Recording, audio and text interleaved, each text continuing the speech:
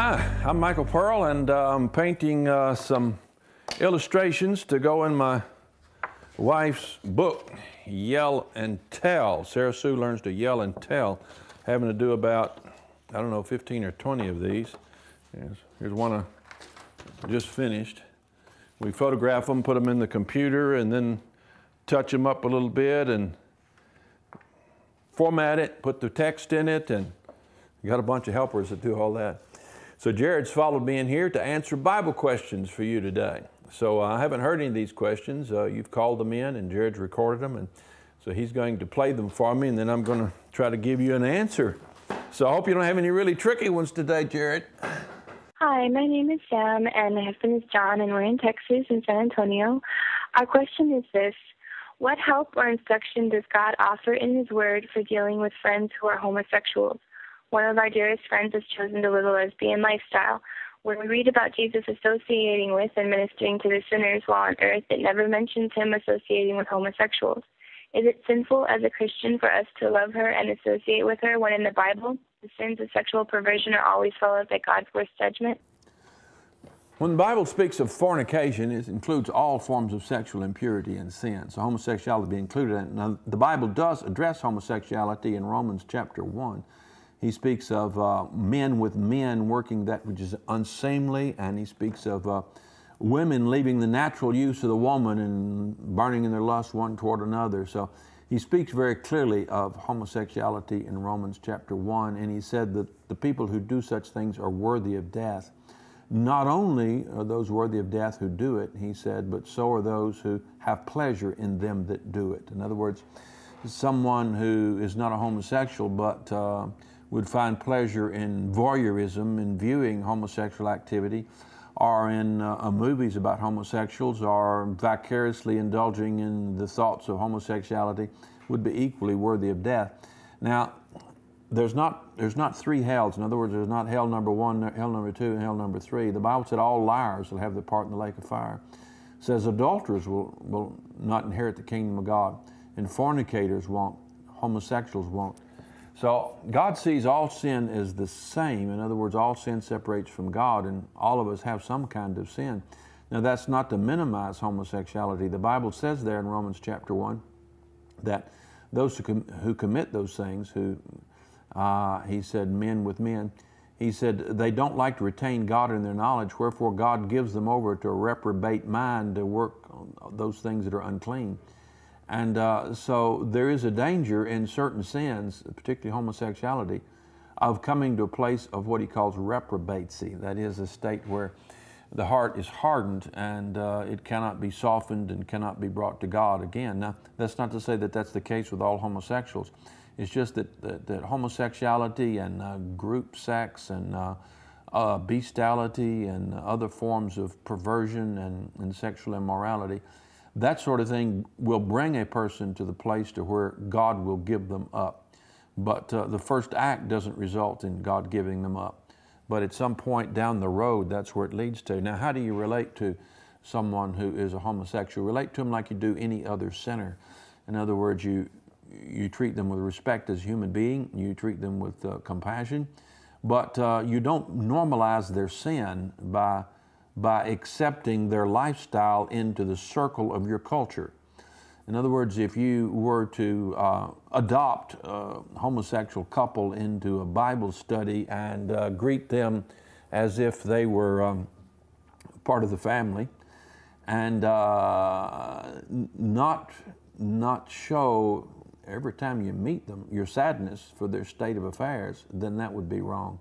The same would be true with a couple living in adultery. If you have a couple that's not married and don't profess a common law marriage, in other words, they're not making a profession of being a couple, but they're simply living in fornication, and they want to be part of your church fellowship group or part of your Thanksgiving dinner, and you treat them as if they are a married couple, then you normalize that sin.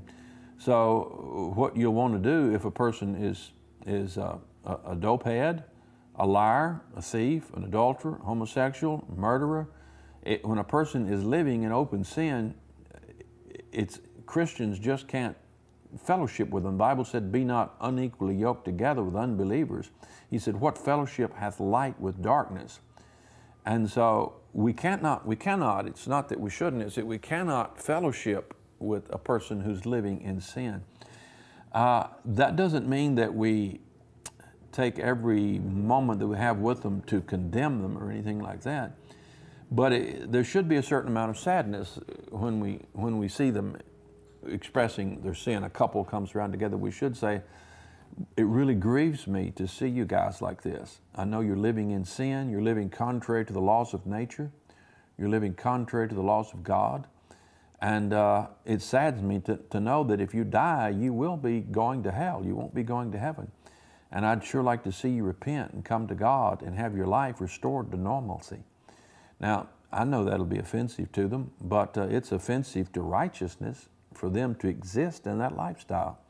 It's offensive to God for them to take nature, what God created, and turn it into something perverted. And so for me to act differently than how God would act.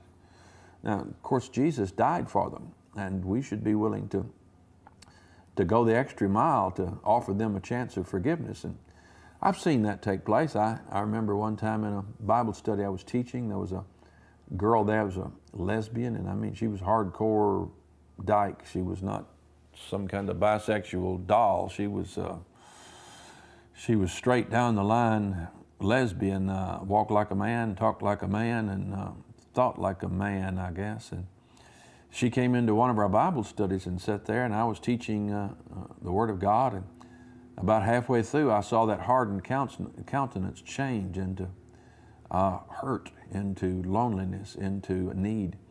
And as I began to explain Jesus' death and resurrection for her and His forgiveness, and how that she could be made new, and I wasn't speaking directly to her, but I was speaking to the audience in general, how you could be made new and transformed to have peace and wholeness once again, I saw that the message clicked with her. And before the message was over with, she'd believed on the Lord Jesus Christ. And she was born again. She was saved. And God took away her desire for that immorality. Within a year, she was married to a guy.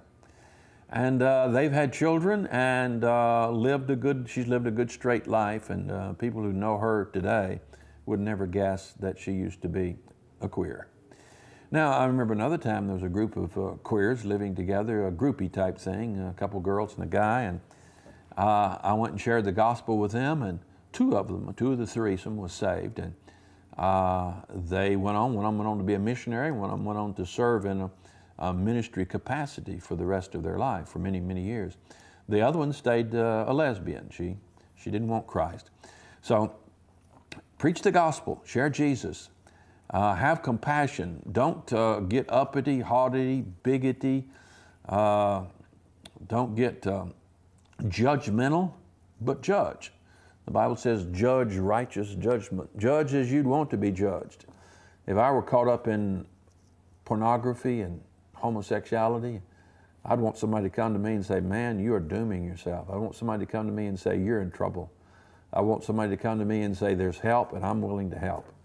And so that's what I want to do for anybody else, and that's what you'll need to do for your friends that get off into this immorality.